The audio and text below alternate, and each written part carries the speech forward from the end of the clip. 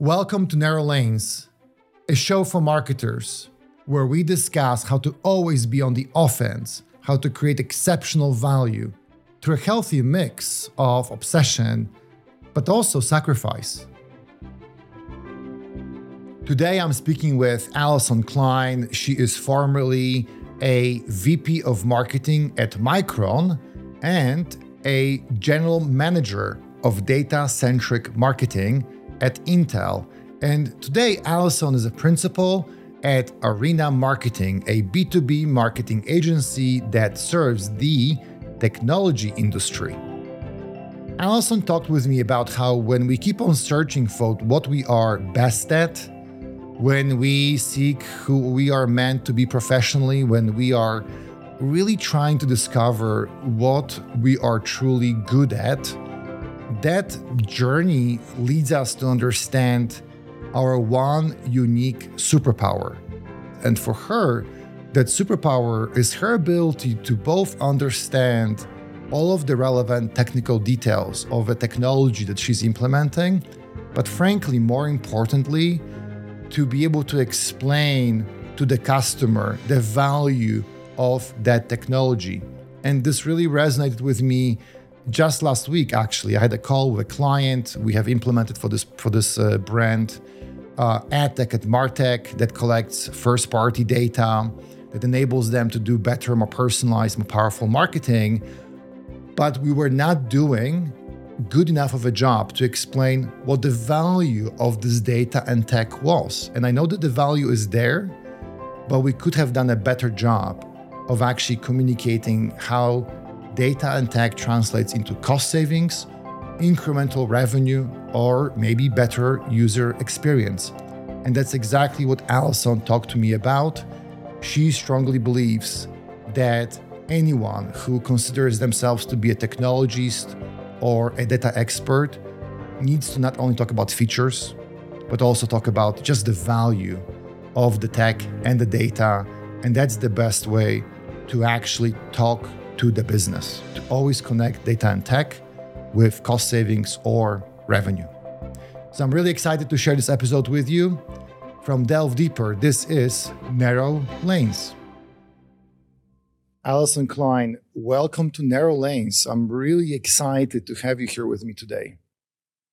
I'm so excited to be here and so excited to investigate the topics that we're going to talk about today.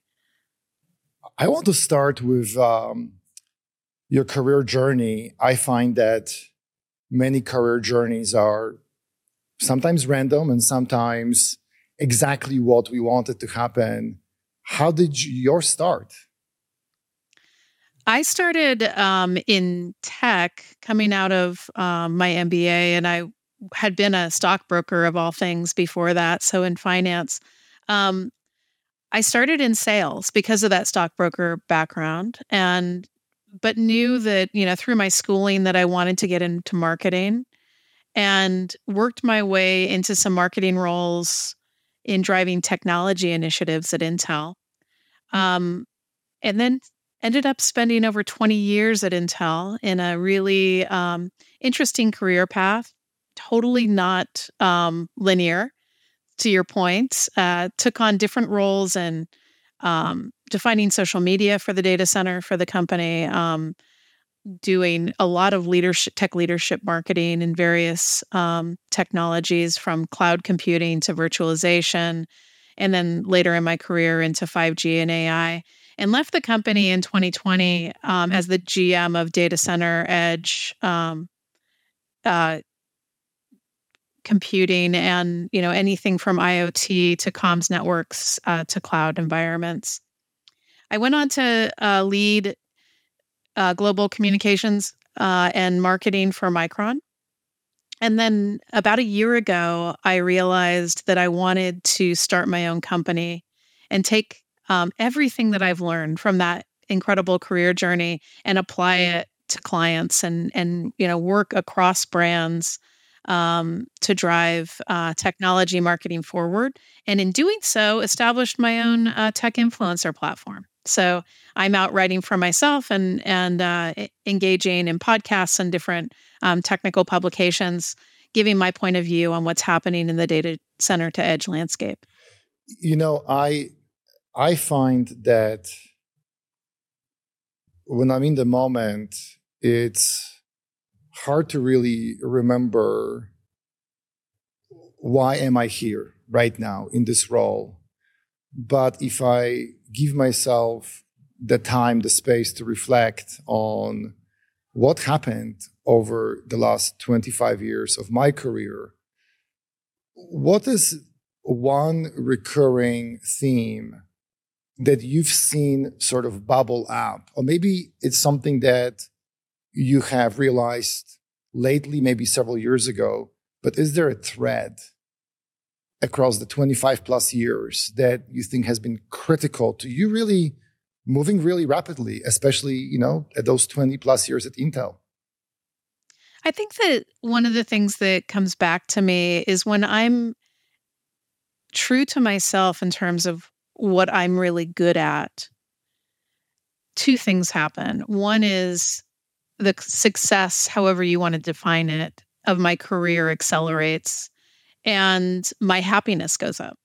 So getting really grounded in what I think are, my superpowers. And for me, I think one of my superpowers is being able to translate some of the most complex technology on the planet into terms that customers and broader communities can understand, and taking that and really applying it to content streams that will get consumed. I mean, I think that that's it in a nutshell.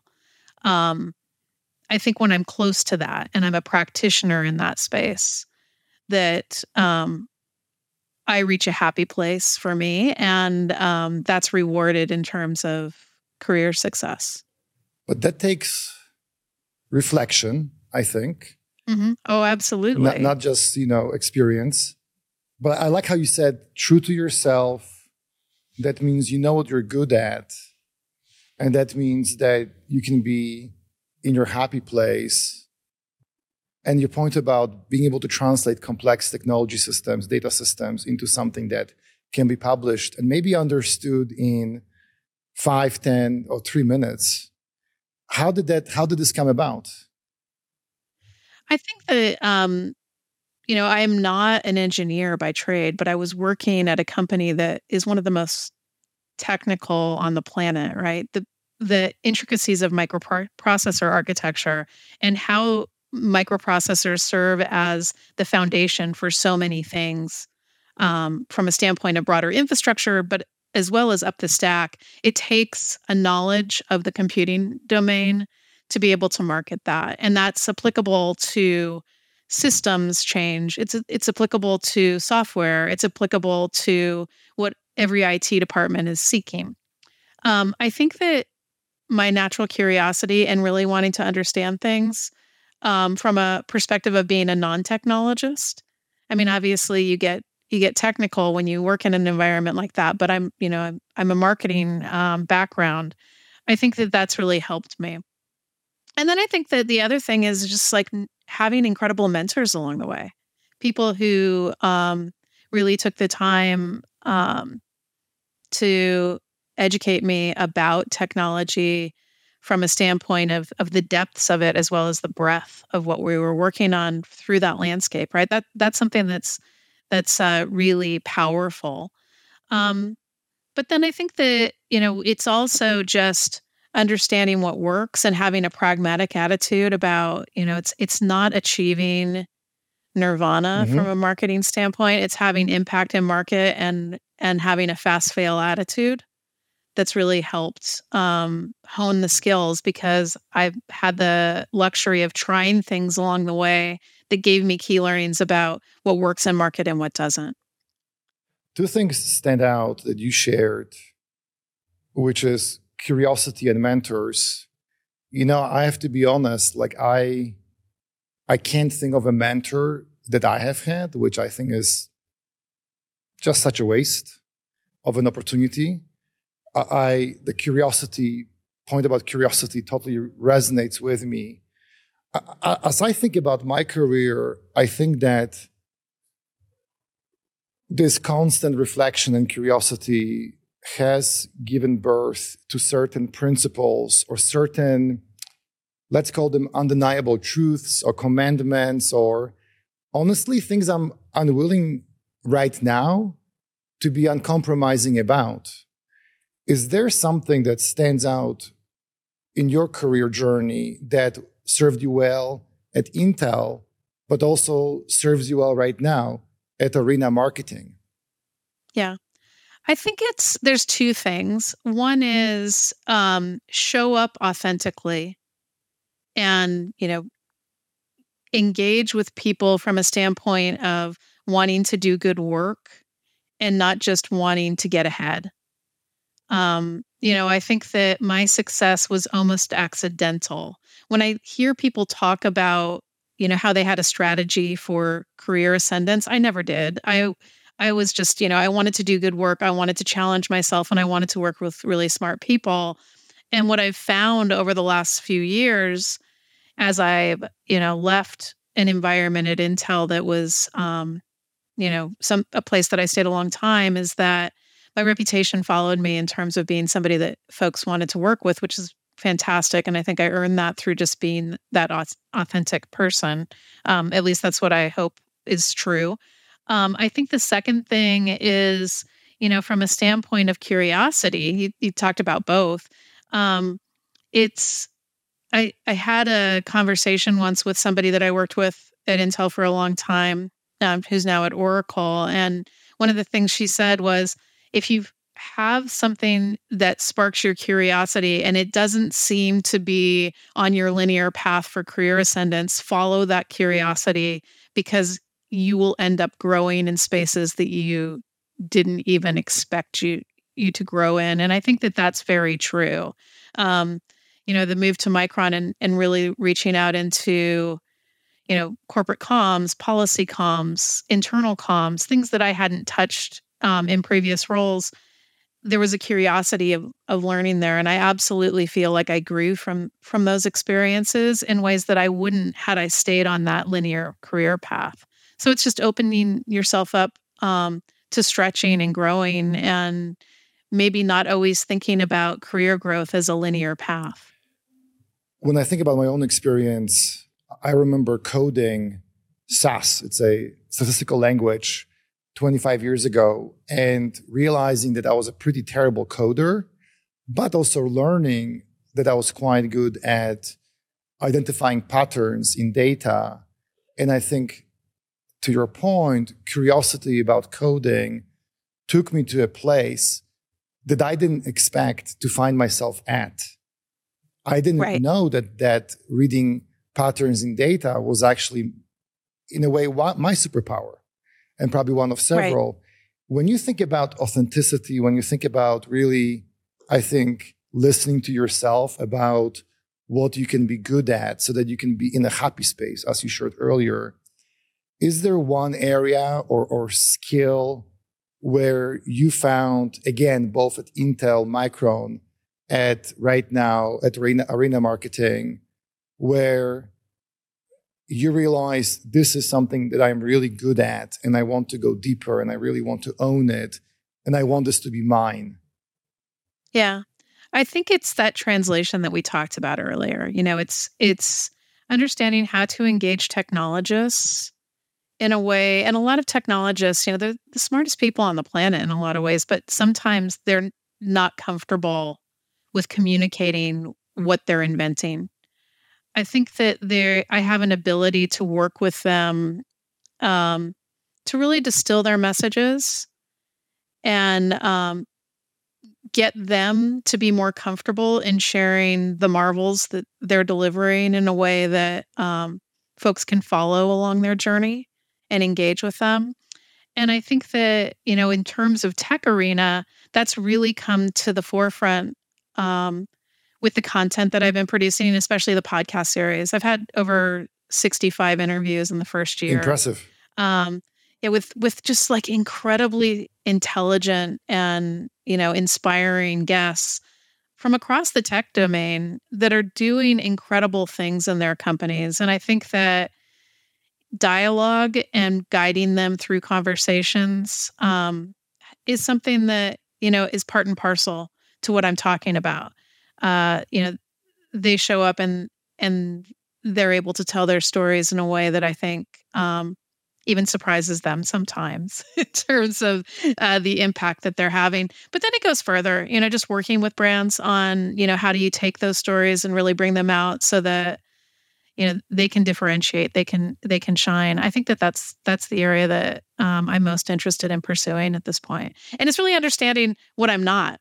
I'm absolutely not somebody that's going to go find patterns in data like you do. That's an opportunity where I see, myself more on the messaging and content side, and knowing that, great partnerships in those spaces are important to propelling my business forward. Now, when I think about that principle, which is, or that thing that you're really great at, which is helping people who are experts, who know exactly what these systems do and what data they produce and what value is therefore generated, and enabling individuals with this skill set to actually shine when speaking in maybe podcasts, maybe it's in white papers, maybe it's on a stage. If I take that one level higher, I think this is a problem that many brands suffer from, which is that, I may be focusing on technical aspects of something that I'm producing, or I may be emphasizing a feature set that's very specific, or I may emphasize other unique characteristics of a product or service that I offer.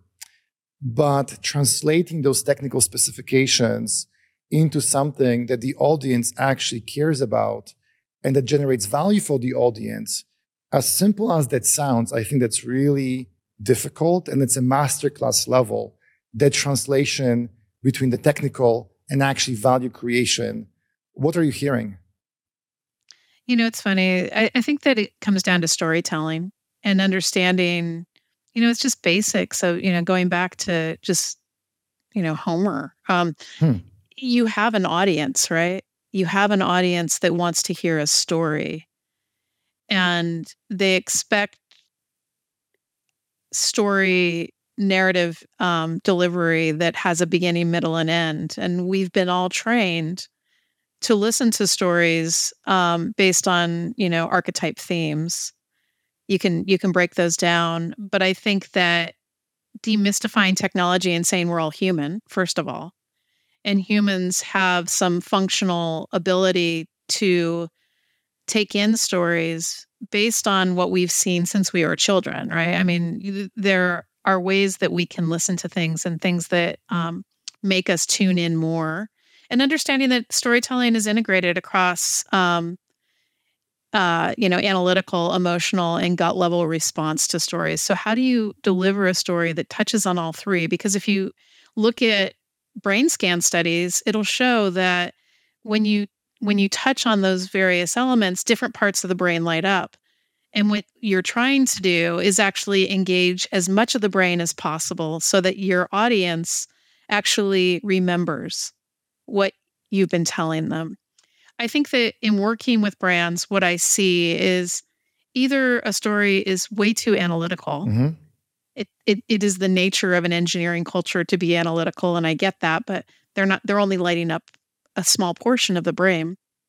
Or they're telling the story from a middle point. They're telling the how rather than backing up to the why. And that's an opportunity that is lost in terms of engaging their audience on a path that makes them care, right? So the why is why it's valuable to them. So I'm really curious, if you think back, for example, to your time at Intel, and this is obviously much less about any specifics, it's more about a situation.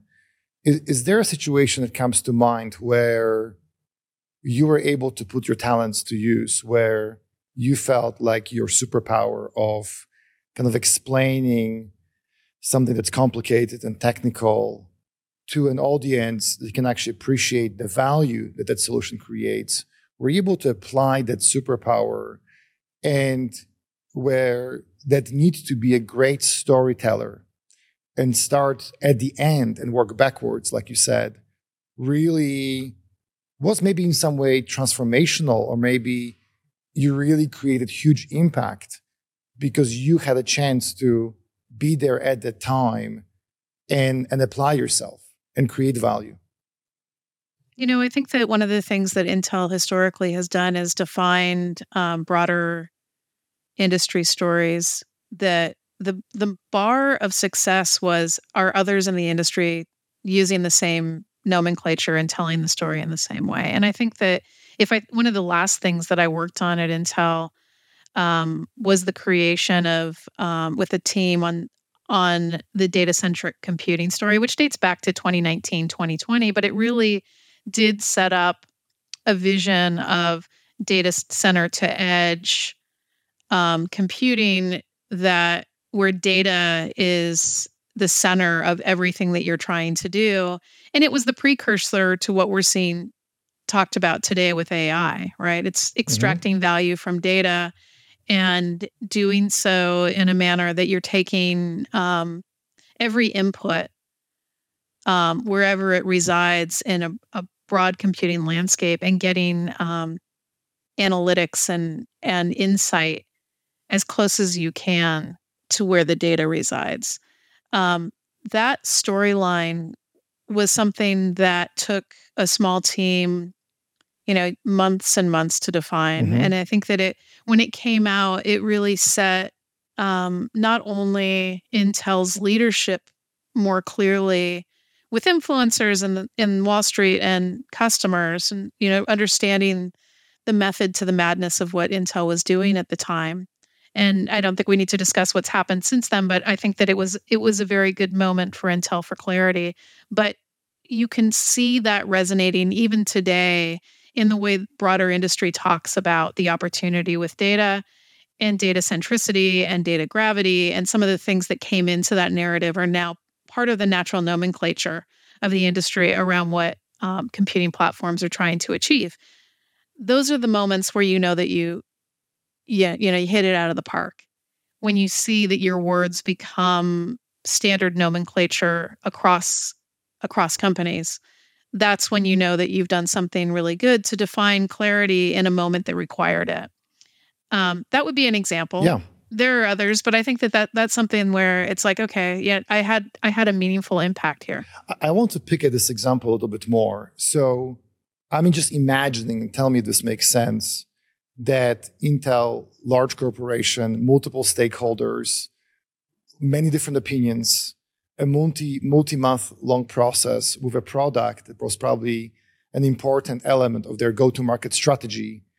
So I would imagine that you had to put your foot down several times, or you had to really fight for something, or be obsessed about something, or be uncompromising. Is that fair, or that wasn't really needed?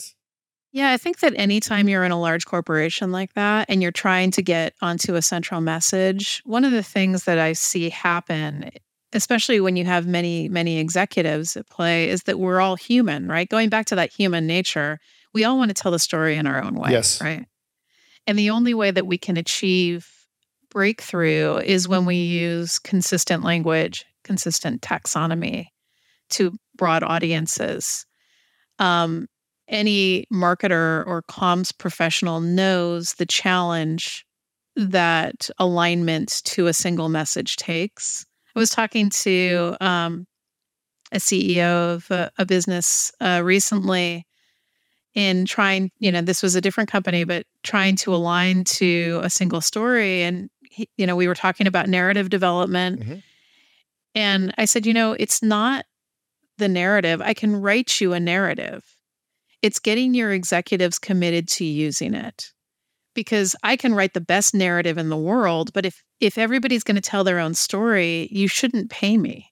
You shouldn't pay me for that. And was there something specific that you had to employ, a tactic, a way of addressing the objective that broke through, that was a breakthrough where you saw the team align behind that narrative that ultimately everyone was repeating down the road? Was there something that just cut through and got them, all to believe that this is the way to proceed in terms of communication? I think that there's a few things. One is having champions in the room, okay, that are going to be committed. The second is having a narrative, in this case, that allowed for some flexibility where folks wanted to go off book. So it's like, hey, yeah, you can tell that second level story any way you want, but at top level, this is what we're going to commit to saying. Then your role will be to customize it around this particular pillar and take it wherever you want it to go. But what I want you to do is start with this story around data centricity. And I think that giving that flexibility and understanding the humanity in the room. Yeah. That everybody wants to differentiate themselves. Everyone wants to tell something that's going to be their mark, but giving them a framework to do it where we achieve both objectives, I think is the critical thing. I mean, I'm almost hearing this bit of a tug of war between empathy for the people who are passionate about this technology, and also this recognition that we need to serve the customer and we need to ultimately deliver value. So there's an element of empathy, but I'm really curious about your point about champions.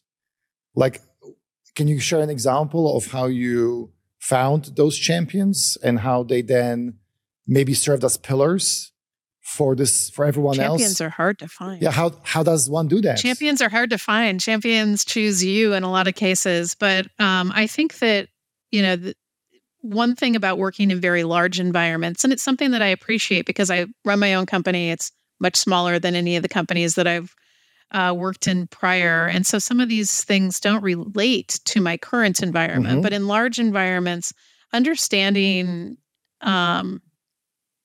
who has the political capital to help you achieve your objectives if you do not have it yourself, yes, is something that everybody should be asking, right? It's like, who in the room can actually make a decision to support it, even if they're not the decision maker, mm-hmm. right? Who can actually influence that decision?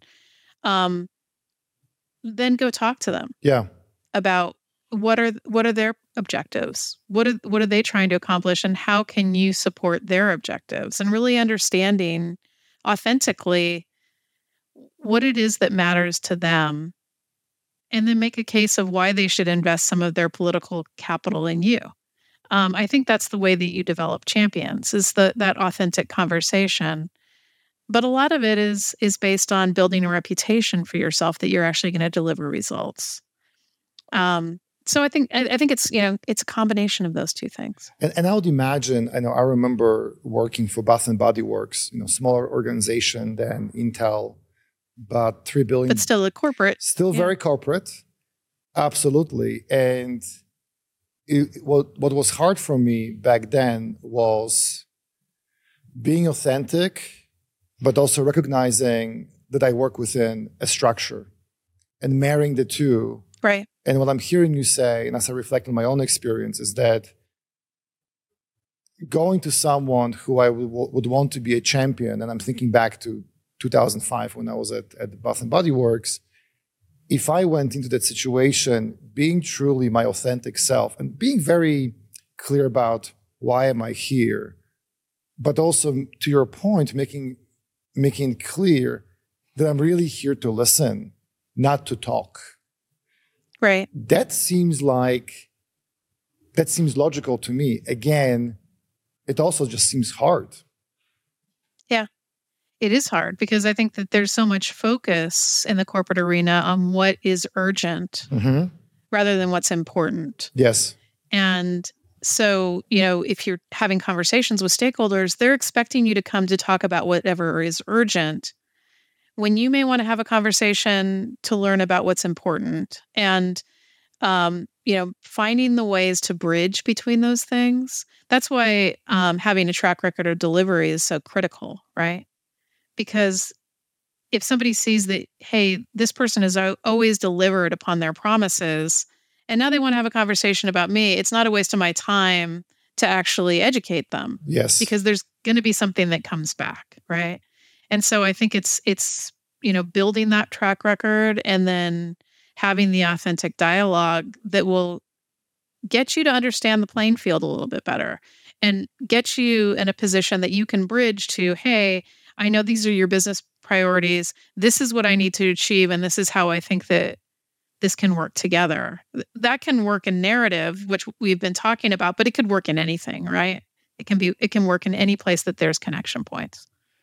I think there's something really human here, or humane, which is that there's almost a different persona that we put on, different game face that we wear when we present to a room of 30 professionals, senior leaders, let's say in this context or in any other corporate context, versus these one-on-one conversations.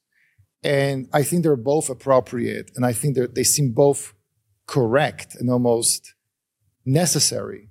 Is that fair? I think so. I think that, whenever you're in a big room of people and you're presenting an idea or a concept, you have no idea what happened in that room when you weren't there. Right. You don't know what other challenges they've got on their plates. I've walked into rooms to present what I think is the most important thing that I'm going to be doing for the year. And I know they're not listening to me at all because they've got another business challenge on their minds that is something that's very pressing. So how do you get that room back? How do you reconnect with them? Or how do you know that this is not your moment? Right. And you need to punt to a different moment so that you can actually re-engage with them when they're ready. A lot of it is just reading the room and doing the pre-meetings up front to know where the room is at so that you're going in prepared. That thing about, 1 person to 30 people, do those 1-person conversations before you get in front of the 30 people so that you know what you're walking into as best as you can. You don't always have perfect visibility, but doing that stuff is important. I'm almost hearing is that the word politics gets used a lot in corporate settings, but it's easy to, I think, judge this and say, when I'm meeting someone one-on-one, being authentic with them, and also desperate to hear their point of view. And I'm using the word desperate on purpose because I think that one almost has to have this yearning to hear the other side because we sense things. We often don't hear things. But that may be perceived as politics, when in reality, I think, in my experience, it's just being human and having empathy. Yeah. And it's okay to do that. I think so. I mean, I think that if you put yourself in the other position, if somebody comes to you and says, hey, what's important to you? That's not a bad conversation to have, right? It's like, oh, wait, you're taking time out to talk to me about what's actually important to me rather than just telling me what you need. Right. That's unique.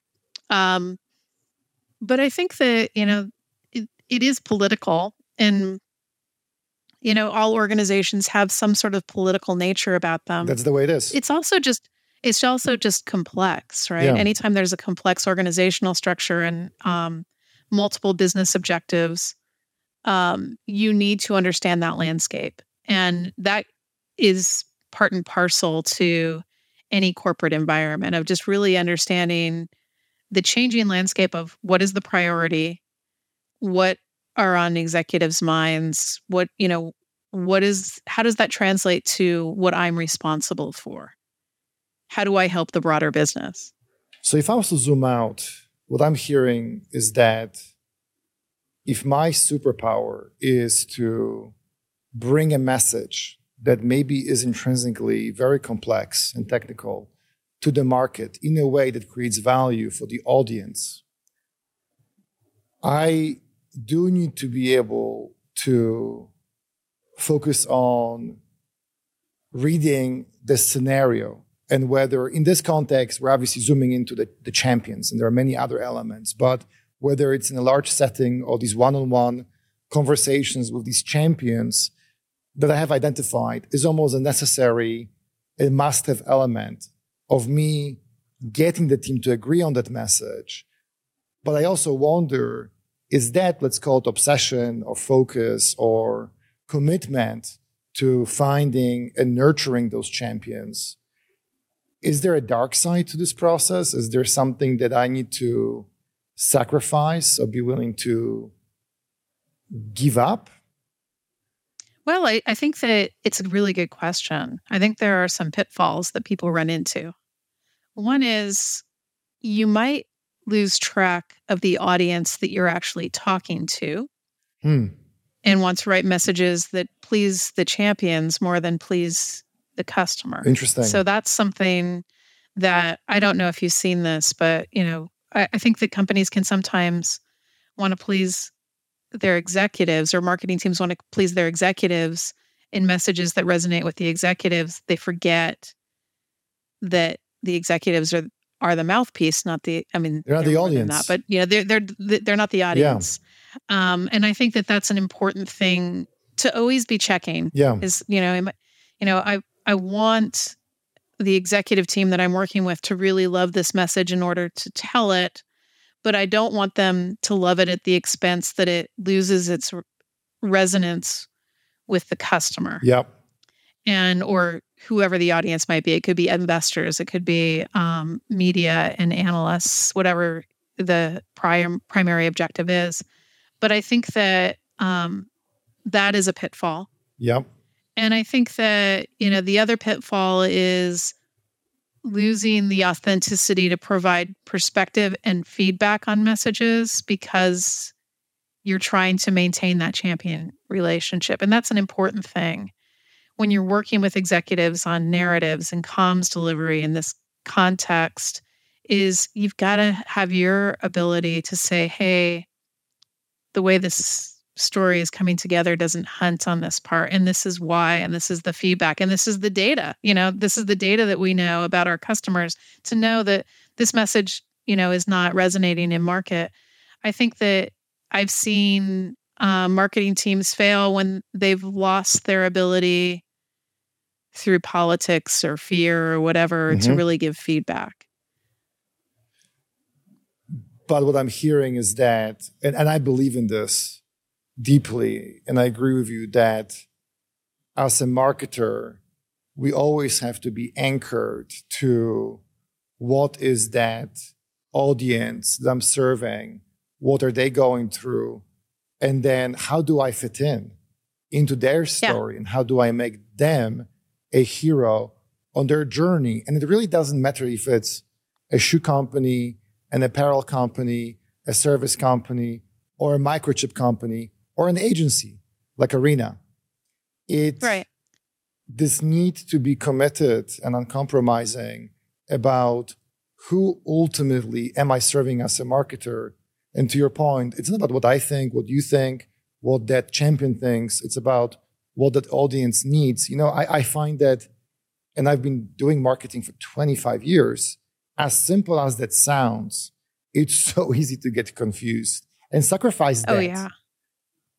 And, it's funny. I've been working inside my own company on developing tools to help companies in this space. And, we're moving from a publish and pray model of marketing where we'd put a message out and see if it resonated to so many tools. AI has given us so many advantages in this space, but just pure data analytics and, building the right MarTech stacks of really understanding what's resonating and what's not. And I think the marketers heading into the next decade, marketers who take advantage of these tools and really understand what they have at their disposal are going to be in such great positions to be valuable to the broader company, because it really is an insight into that customer and really understanding that customer from an intimate perspective of, what matters, what doesn't, what is a feature and what is a benefit. I think that that's going to be huge. Let's talk about those two things. You said that, yes, it is important to understand how you are part of the solution for the specific problem in the mindset or the daily life of the consumer that you're serving. So I'm really curious to understand, how do I get at that, and how does Arena serve that question or solve that question? Yep. And then your point about technology, I don't know what it means. So how does technology and data and AI help me either validate or refine, or maybe it's about having either broader or more narrow aperture and clarity around that I am actually, in fact, solving a problem that I thought I'm solving. And it's really working out for me. I think that we're moving from a landscape of an editorial being the driver of marketing to customer demands being the driver of marketing. And so instead of having a linear path of content pipeline, if you will, we're looking at an omni-channel approach to meeting the customer wherever it is, whether it's on a digital domain, at an event, in a customer meeting, in a post-sales support conversation, and having as much awareness as possible about how that customer has engaged the company and how we continue on a dialogue with them that is aware of everything else. So, I love experiencing this as a consumer, and I think I can talk about it from a consumer perspective really well, because gut level when it happens. When you've bought something and a company comes back to you for a support conversation and they know exactly how you purchased the product, where you've engaged the brand, why you've desired it, everything that you've fed to them, they feed back to you. And they do it in a way that is not creepy. I think that's the key. But you understand the customer and what they've told you is important to them, and you don't forget that. The other experience is when you're talking to, just imagine talking to an airline and you have typed in all of the information into their phone tree about what your problem is that you're calling about. Yet when you get somebody on the line, you have to repeat everything that you've just typed in. Mm-hmm. That is a way of not having customer intimacy and really failing the customer in terms of making them feel seen. I think that marketers that understand that these technology tools are available to them across this omni-channel landscape to be able to customize the narrative, if you want to think about it that way, and deliver something that is going to be meaningful and personalized to each customer. I think that that's where we're at. It's through analytics. It's through, a lot of data about customer personas. It's through setting up seamless ways that you're engaging the customer. So great MarTech tools. But it's absolutely possible today. And I think that that's where, when we're delivering messages into market, ensuring that those messages pull through into content streams that engage customers in this manner, I think is the future of where we're going. I don't think a lot of, I work in the B2B space, you work in the B2C space.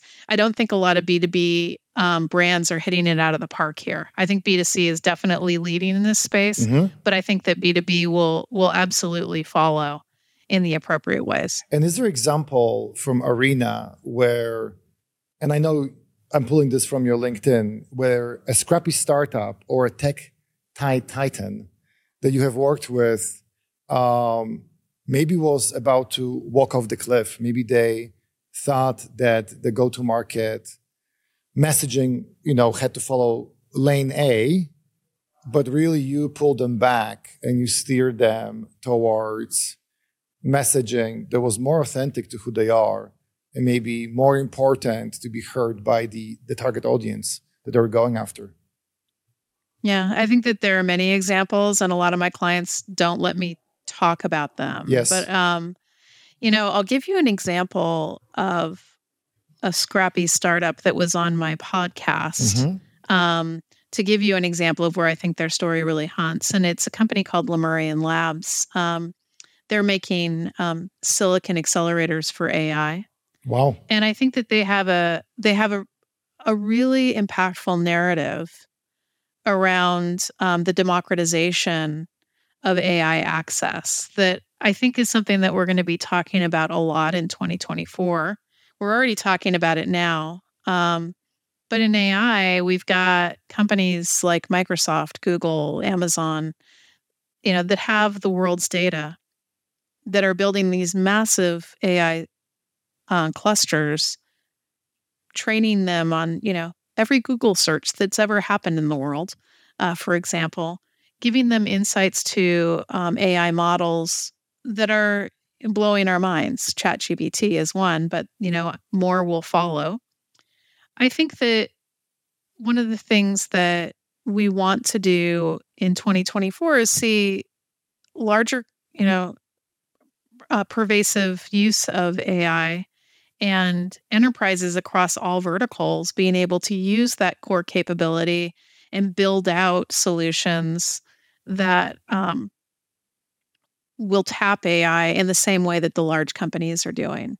What we don't want to see is, a bifurcation, a further bifurcation of the haves and the have-nots within the AI era.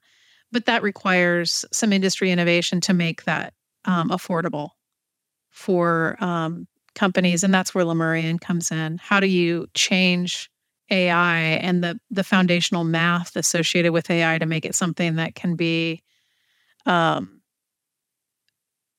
in the grasp of the masses? They have a very complex and technical way of doing that that gets into logarithmic equations, and this is where taking a complex message and making it something resonate beyond the 6 people in the room that can understand logs. Yep.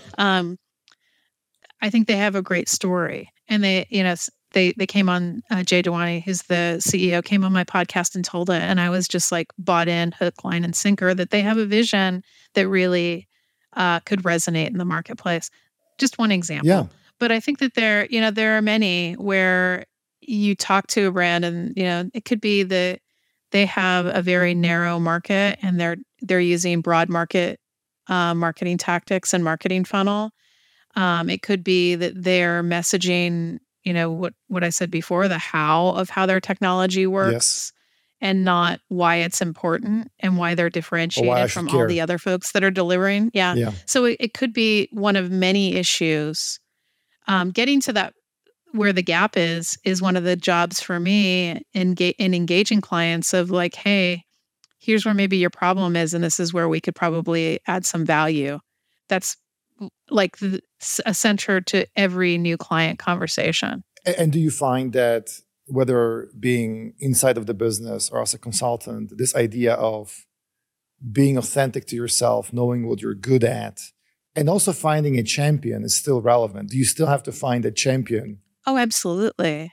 Absolutely. I mean, I think it's a different kind of champion, but yes, somebody that's going to believe that my business actually could offer something of value to their broader marketing goals. Champions are absolutely required.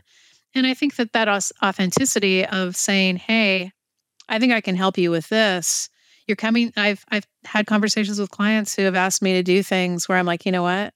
I can give you a referral of somebody else that's the best in the industry at that, but it's not necessarily something that I want to do with my business. Having the opportunity to have those conversations, I think, also adds authenticity to the fact that I actually care about delivering value and not just making money. So that I think that that's important as well. Well, and people can smell that. People can exactly. Now, to close off, when you look at the last 25 plus years, and we spoke at the very beginning about being authentic to who I am on my career journey as a marketer, and then really discovering what I'm good at and using curiosity as a way to discover what my superpowers are, and then leaning into those superpowers. What do you think would have happened to your career had you had this clarity sooner? Oh, that's a great question. The first thing that came into my mind was I probably would have left corporate earlier. Why? Why do you think so? I think that I'm really good at working across storylines. And I think that lends itself into being a marketing consultant that's working across multiple brands. I do think that the time that I spent in corporate does give me the gravitas that's needed to be successful in the business that I'm in now. But I do think that I would have come to that conclusion more quickly had I known, true insight into what that superpower was. And I think that, probably there might have been, maybe one or two more stops on the career journey too, just to get that rounding of different brands and different storylines to take into the marketplace. That might have been another change that I would have made, but that's 2020 hindsight at this point. And look, I recognize this is truly a tricky question, because there is this paradox here of we need these experiences to make it clear to us what we're good at, so we can lean into and be uncompromising about the things that we believe. And we just need to go through that process to realize certain things. And that's just the way life works. But I often personally wish that I could go back and talk to myself in different situations. But I also know that would have been probably quite futile. It's just not how it works. Exactly. I mean, I think that's the thing is like, yes, that could have been another interesting career journey. Yeah. But I'm very grateful for the one that I had. And so it's up to this point. I don't think that, there is a right answer to that. You take what you get. It's that nonlinear nature that we talked about earlier, right? Would there have been a different one? Sure. But I don't know if it would be better or not. We never know that. I think that there are many multiverses. Exactly. I'm a huge Marvel fan, Star Wars fan. I think there you go. There are many multiverses, and we can never know which one would have selected. Many narrow lanes that we could have followed. How about that? Exactly. Well, Allyson Klein, thank you so much for joining me today. Thank you for being vulnerable. Thank you for sharing your narrow lane and your journey. And this is Greg Sobiech. I will see you next time around. Thank you so much. Thanks for having me on. Of course.